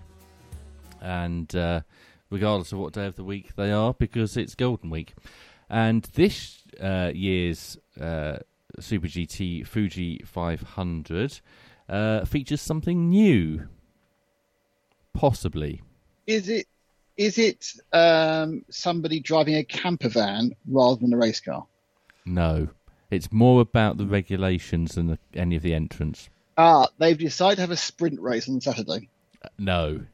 That would be a ridiculous idea. No one would consider that. Stupid. No one asked. That's a question for no one. No one's asked. Yeah. Don't know. Tell me. They are going to try having full course yellows without a safety car. Oh, so code 60s then? Yes. Okay, fine. Or virtual safety cars, as they or virtual had to safety rename cars it in Formula One, obviously. In some places. Yeah. And they're not going to decide whether or not they do it until they've had a practice of it on qualifying day. Hopefully without the buses and other people driving around the track at the same time. Possibly. Toyota dominated the season opener at Suzuka a couple of weeks ago. They're obviously very keen to repeat that at Fuji, given that Fuji is owned by...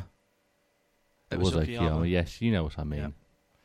Suzuka's next. I saw what you were doing there. You'd move forward instead of backwards. Yes.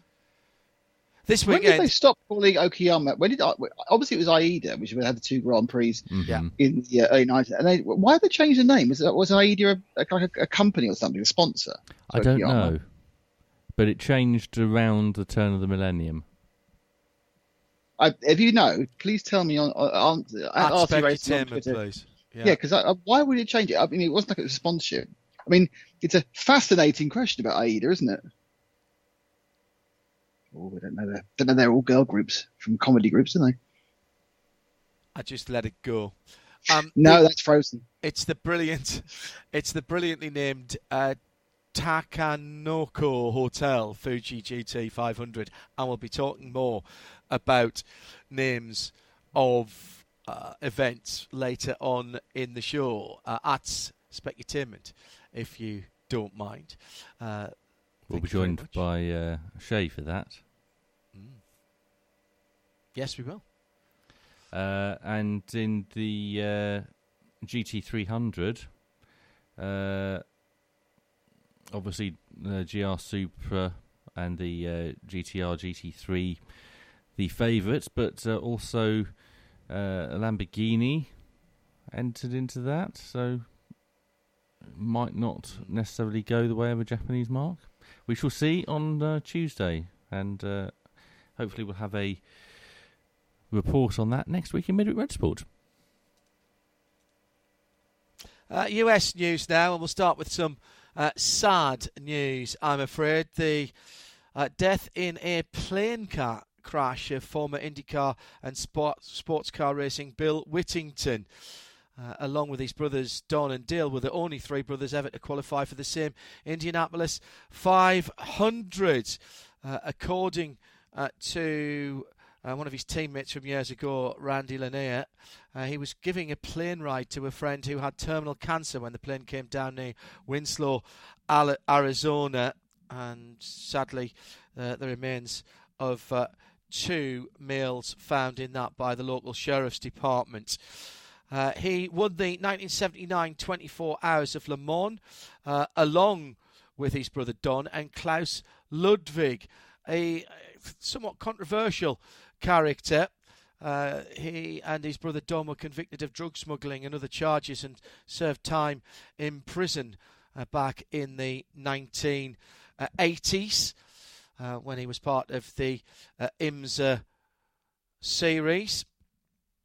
The Whittington brothers, Bill and Don, were always close to aviation, especially after their auto racing days had ended. P51 Mustang was what they raced, and they raced them at the Reno Air Show.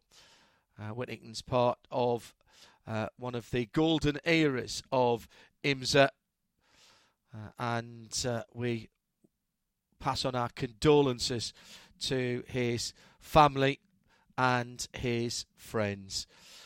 Perhaps Chip Ganassi said it best on a tweet this week. They still have many friends in motorsports as well. Colourful past, of course, you can't deny that. But I like Chip's tweet earlier on this week. R.I.P. Bill Whittington. You had your crosses to bear, but you checked every box in life, my friends. We will miss you always. That's the sudden death in a plane crash of Bill Whittington, killed earlier this week.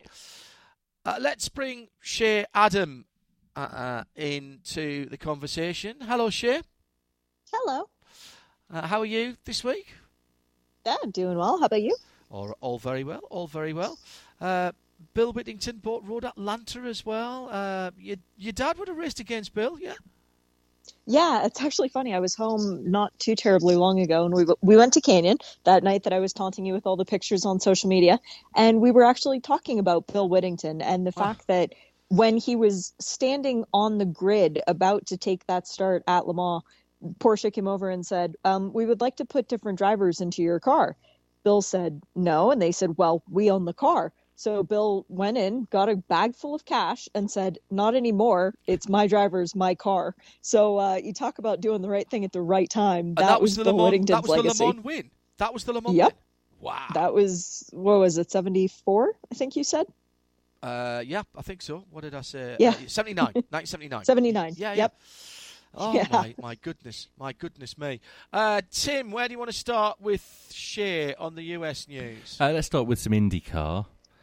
And IndyCar. Yes, they were at St. Petersburg last weekend. They were at Texas this weekend. We'll go on to Texas shortly. But St. Petersburg, I was asked what I'd rated out of 10, and I gave it 6 out of 10 because I didn't think it was as good as Barber the previous week. But apparently most fans are giving it 8.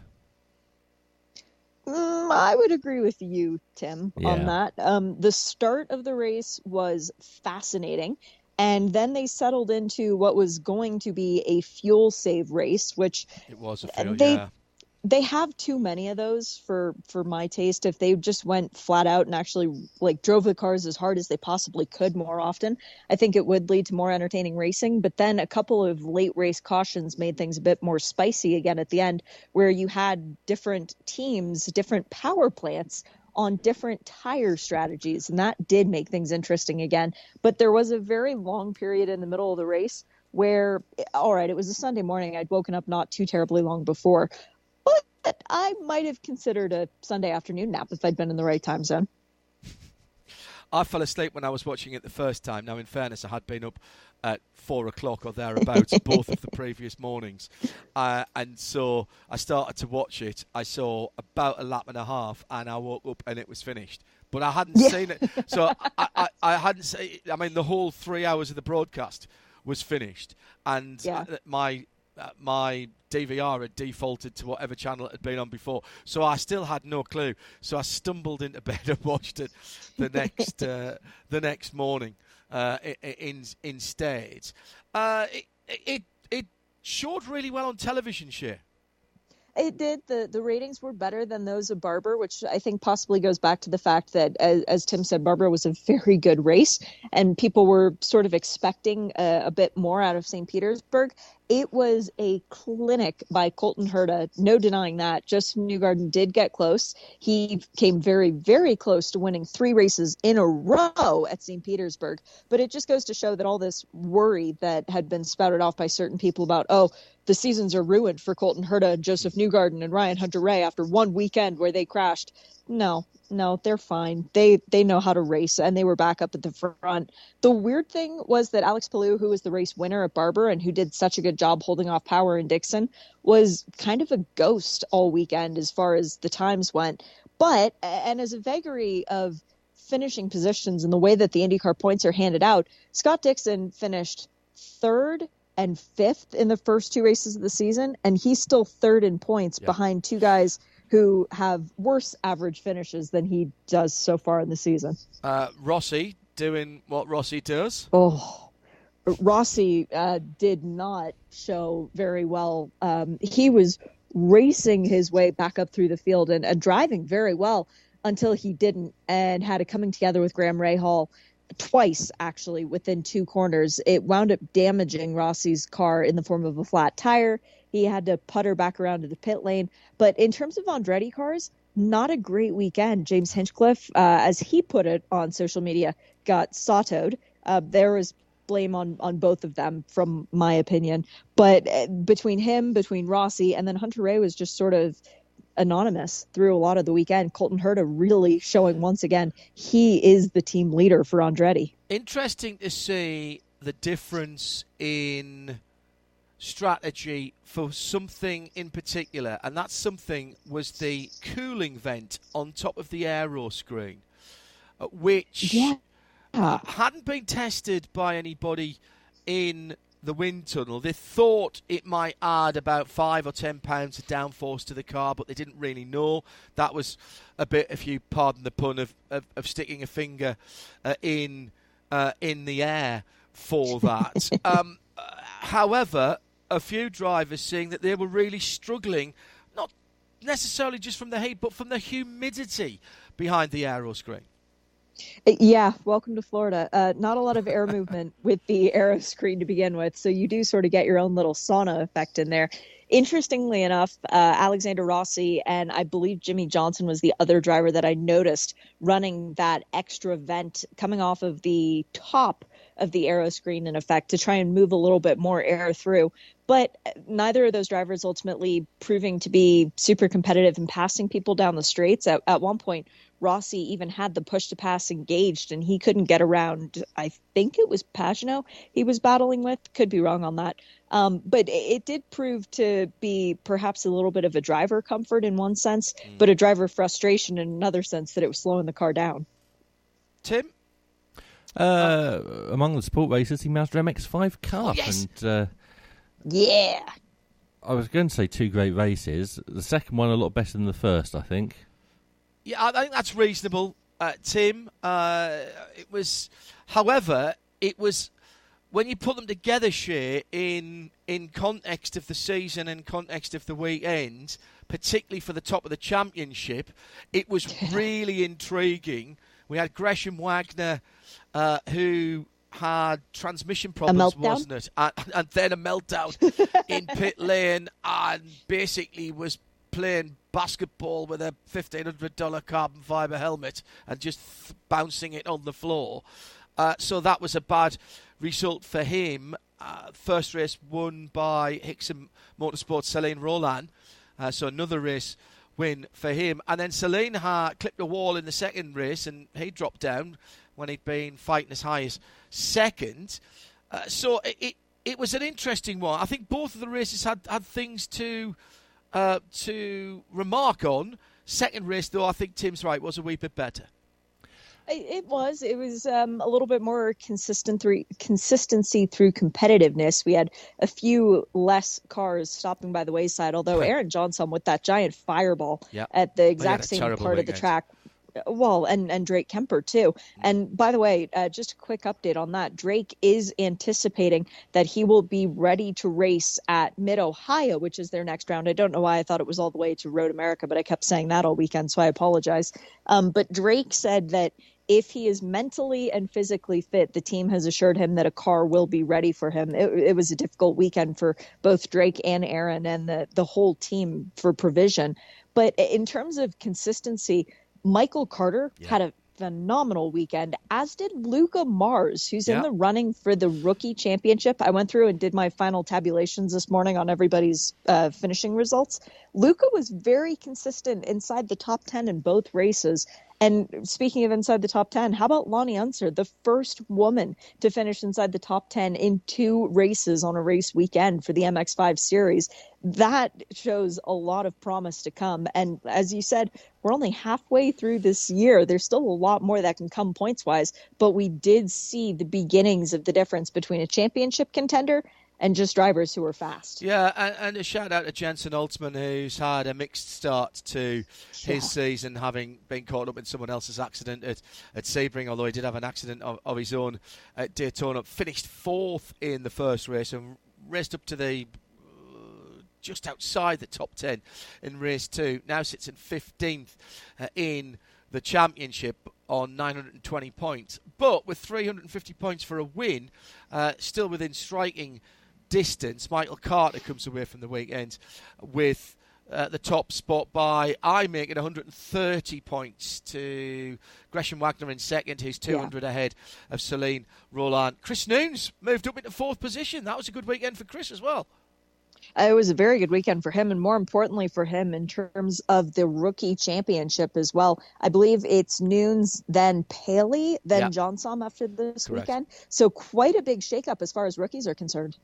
Let's move on to Texas. Tim, don't say a word about Texas. All right, you can. It's a bit of a bellwether track for the IndyCar Championship. Really? 9 times out of the last 20 years, the winner of Texas has gone on to win the championship. That's a great stat. That's a sheer stat. Do you want me to tell you who those 9 drivers were? No, we really don't have time. and besides, my threshold for stuff I don't need to hear after all that chat about qualifying sprint thingies earlier on has been lowered considerably. 4 of them were Scott Dixon, so... Yeah, there you go. No, that's quite funny. Full circuit at the weekend? Yes. Can I just throw this out there really quickly? Yes. There is very bad weather moving the way of Texas this weekend. I will be shocked if both races get off. And also SRO, whatever that's being called now, they're supposed to be racing at COTA this weekend. Same thing. John, we know what it's like at COTA when it rains. And seeing the forecast, it's ugly. Yeah, sorry, Texas, not COTA. But I knew there was COTA as well this weekend. Thank you for digging me out of that. It's time for us to find out how much Shay knows about Texas Motor Speedway. And boy. Nick and John, you can join in as well. Yeah, I've been there. I've never been there, so I'm a little scared. Been there a couple of times, actually. I know where it is. It's in Texas. Excellent. No IndyCar driver has competed in all 32 of their races at Texas Motor Speedway. Scott Dixon and Tony Kanaan have the most starts, but how many races have they started there? 20?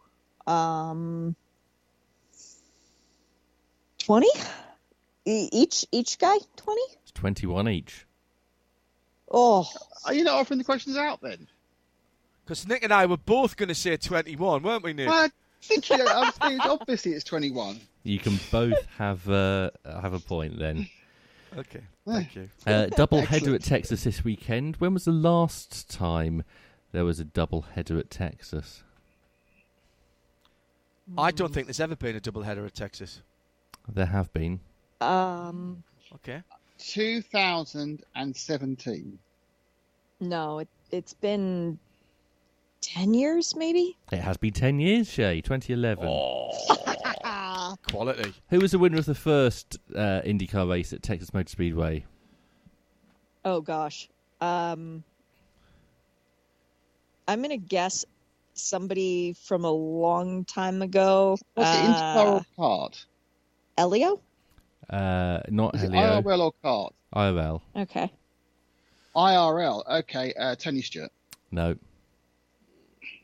That's a good guess. Paul Tracy. No. Buddy Lazier. He wins everything in IRL. No, but it's close. In real life. European driver. Arie Luyendyk. Arie Luyendyk correct. Very good. Nice. Very good, Nick. Yeah. What is different about this year's race this year's races compared with all 32 previous editions? It's this year. Clockwise. No, They're Nick. turning right. They're not. They're reversing. One at day and one at night. No, that's not unique. All I 32 thought it is. editions I've previously were held in June, and these ones are going to be in May. Wow. I thought they were combining it with the Texas running of the bulls Very good. for an interesting crossover sport, Excellent. rodeo/racing. There are 12 drivers entered this weekend who have previously led laps at Texas Motor Speedway. Can you name them? Scott Dixon Yes. is 4 of them. Scott Dixon is 674 of them. There you go. Holy. Yeah. Graham Rahal, James Hinchcliffe, Rahal, Simon 36. Pagenaud, Will Power, Yeah. Joseph Newgarden, Takuma Sato? No. Oh, yes. Uh, Takuma Sato led Round 60 laps. Yes, you're right. Graham Rahal? We've said that. I said him. Oh, He sorry. won it. Yeah. Sorry. I don't know. I'm just going through the entry list in my The head at ones this you point. missed were Ryan Hunter-Ray, Ed Carpenter, Alex Rossi, and Marcus Ericsson, who led 2 laps last year. Good for Marcus. And finally, who is the only rookie in the field this week? Scotty Mack. Is correct. Very good. Shall I move on to a bit of IMSA news? Yes. I have another question for you about IndyCar. All right, go go on. Has Jimmy Johnson finished the St. Petersburg race yet? That's harsh. Ouch. More to the point, has he found reverse? Well, that's often a problem for many racing drivers. No. Listen, that's something I can now honestly say that's something that I have in common with Jimmy Johnson. Although mine was my first car race ever, and I couldn't find reverse in I hadn't asked where reverse was, and I couldn't find it, and it had an interlock on it on a Ford Fiesta at Croft. Jimmy, of course, has failed to find reverse at 2 consecutive circuits now. It sounds like it's... when I was listening to the radio, it sounds a bit like how you get reverse in the Radical SR3 that I drove, in that it kind of isn't really a reverse gear as such. It almost sort of...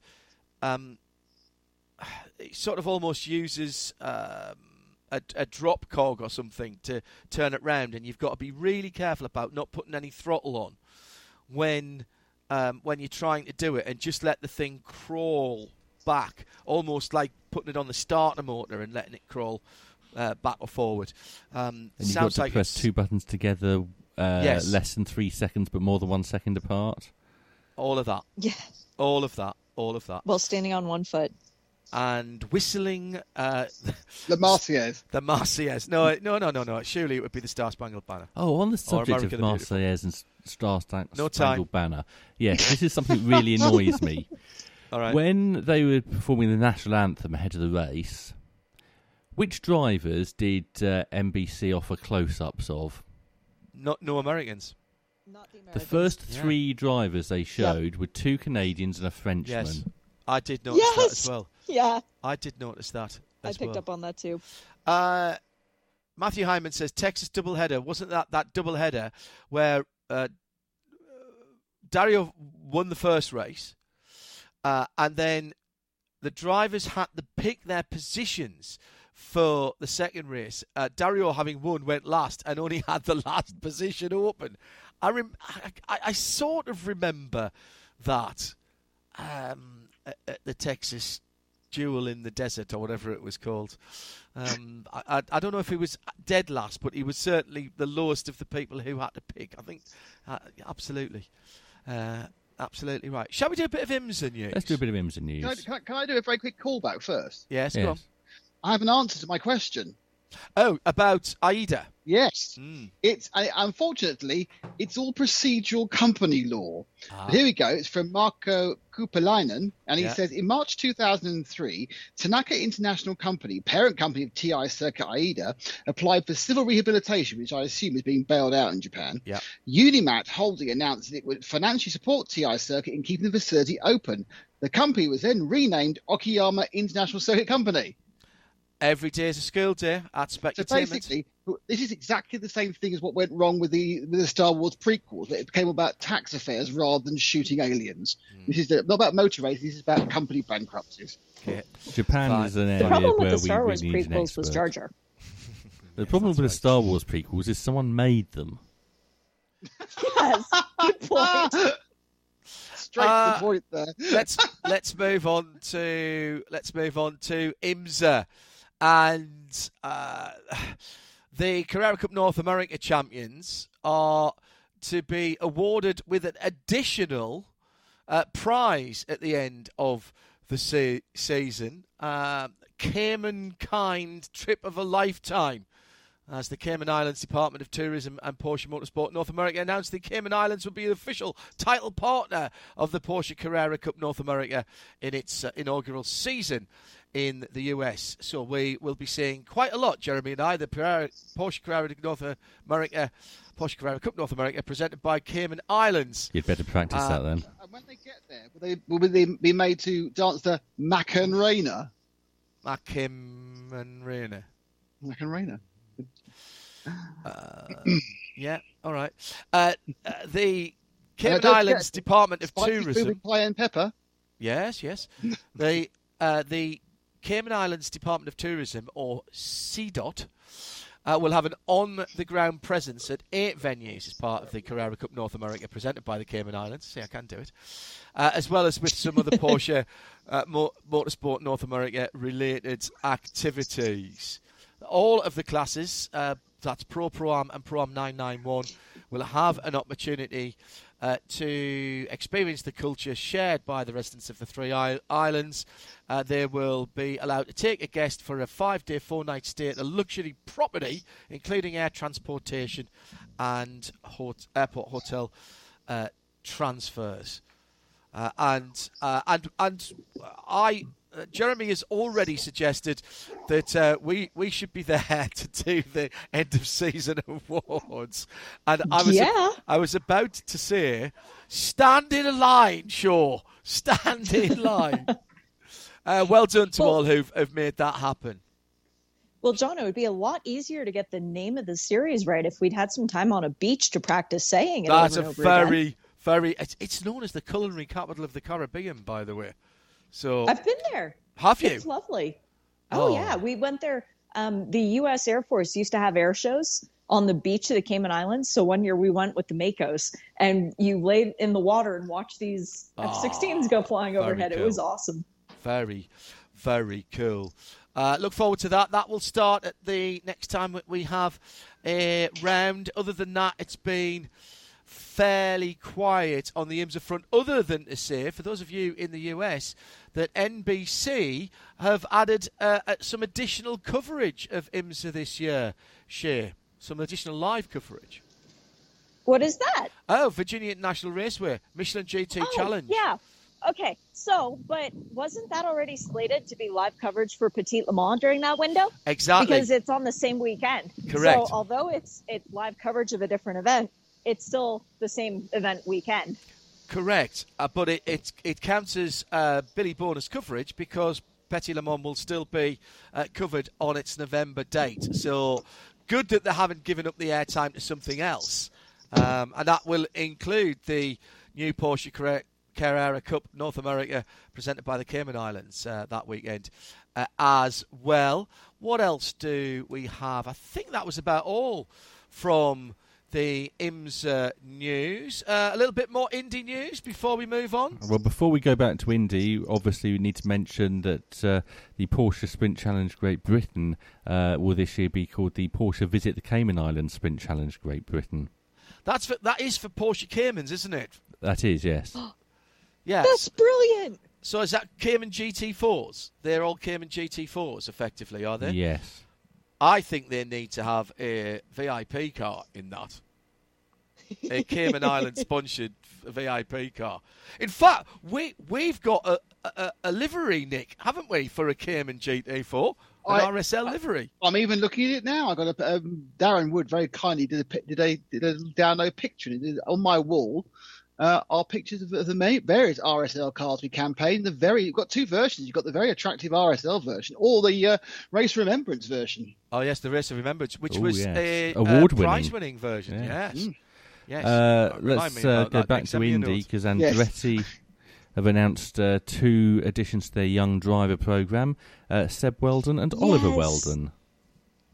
Yeah, which is a wonderful story. It was announced this weekend in St. Petersburg, where the boys are based out of, for their karting exploits. And they are both very, very good. They came first and third in a national karting competition this year, earning them that Andretti family honor. So it's very good to see those boys coming into the racing ladder. And those are names that we are going to be hearing a lot more from. Let's move, stay with sports cars, but move to the WEC, and our RSL voice of all things ACO, including the WEC, is Johnny Palmer. You'll have another chance to hear JP and I discuss the 2021 season and this weekend's opening event after Historic Racing News tonight. Evening, JP. Good evening, John. Evening, everybody. I don't want to preempt, if people haven't heard it, I don't want to preempt too much about what we said, but we've had time to digest the timing sheets from the prologue, and so has everybody else.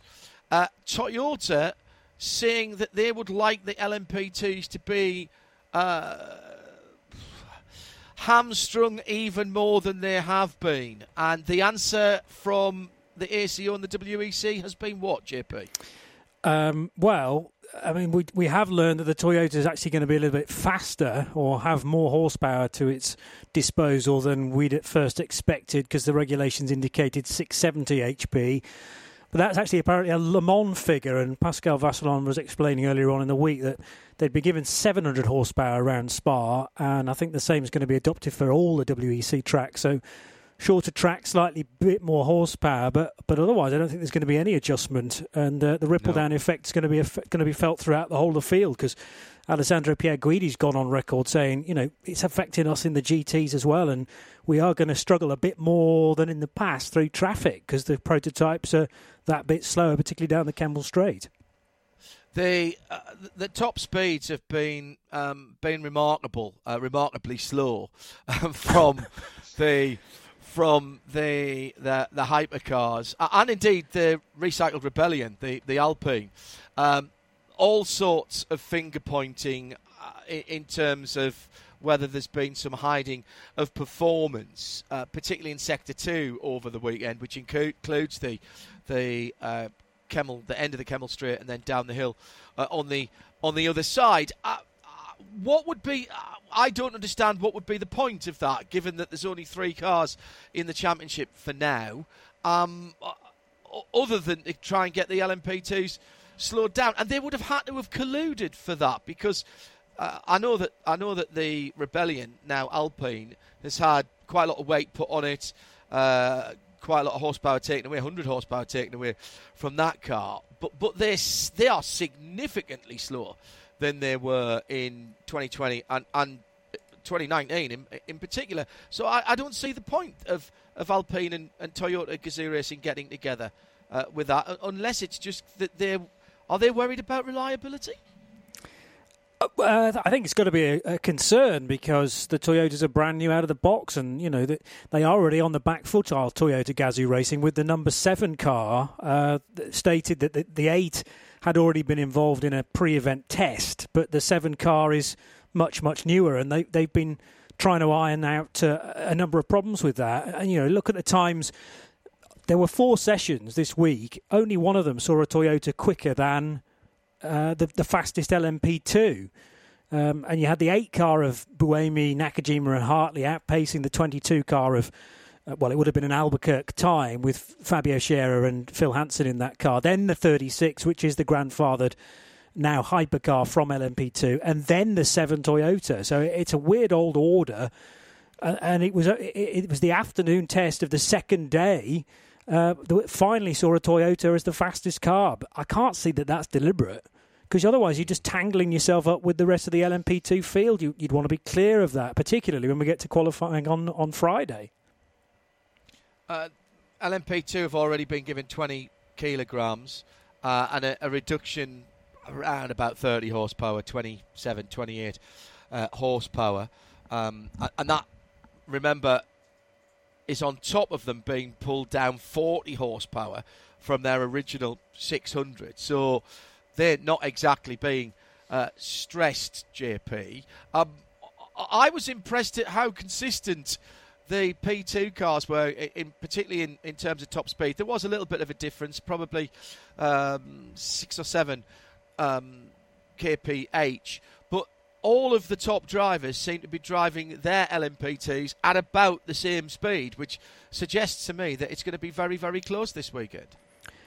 It is, entirely, and I think we've got the interesting overlap of Pro-Am entered cars. They're no different, they're no heavier or lighter, exactly the same power and effectively the same chassis as well, with the exception of the Ligier entered by ARC Bratislava. But you and I spoke in the preview you can hear later that if we do have a mid-race safety car and the bronze drive time's already out of the way, then very easily we could have all 14 cars gunning it out for the lead, effectively, because there's then nothing that separates them. And the depth of talent throughout that 14-car field, particularly when you get to the gold and the platinum drivers, is so impressive.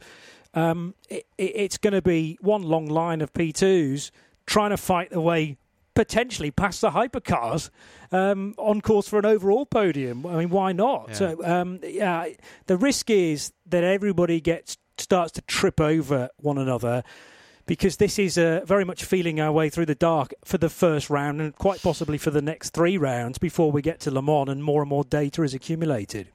Friday is qualifying. We'll have it live on RS1, JP and me on the chatty bits, and it's the only place that you can get full live coverage, full free live coverage across the weekend. Races on Saturday, and we could have quite a mixed up grid after qualifying on Friday, JP, because there's a new qualifying format now that means it's just single drivers, and fast drivers in LMP2s could be as quick or quicker than the hypercars. Easily. And you've also got a similar scenario across GTE Pro and AM.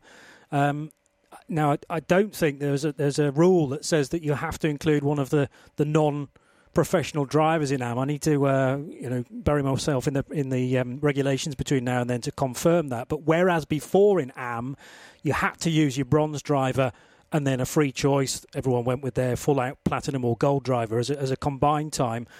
That no longer exists. So, yeah, as we were saying about in the race during the preview, you could get some overlap between Pro and AM, and very definitely in the prototypes between Hypercar and LMP2. It's going to be exciting. Tim? I just want to go back to the Toyota drivers, because they're clearly very much in agreement on their mood over the weekend. Mike Conway said it's been a challenging week from our side of the garage. Kamui Kobayashi, it was frustrating, tough 2 days for our car. Sebastian Buemi also said we'll have to push hard to improve the car. Kazuki Nakajima, it is challenging out there. Brendan Hartley, we had nice sunny weather for both days. And that from a Kiwi. Very good. It's clearly someone who's been told, if you can't say something nice, say nothing at all. Yep, true enough. Nick Damon is still with us. I want to ask you a specific question, but I've got a couple of quotes here, thanks to Sportscar 365 for these. Philippe Albuquerque, very sensible stuff.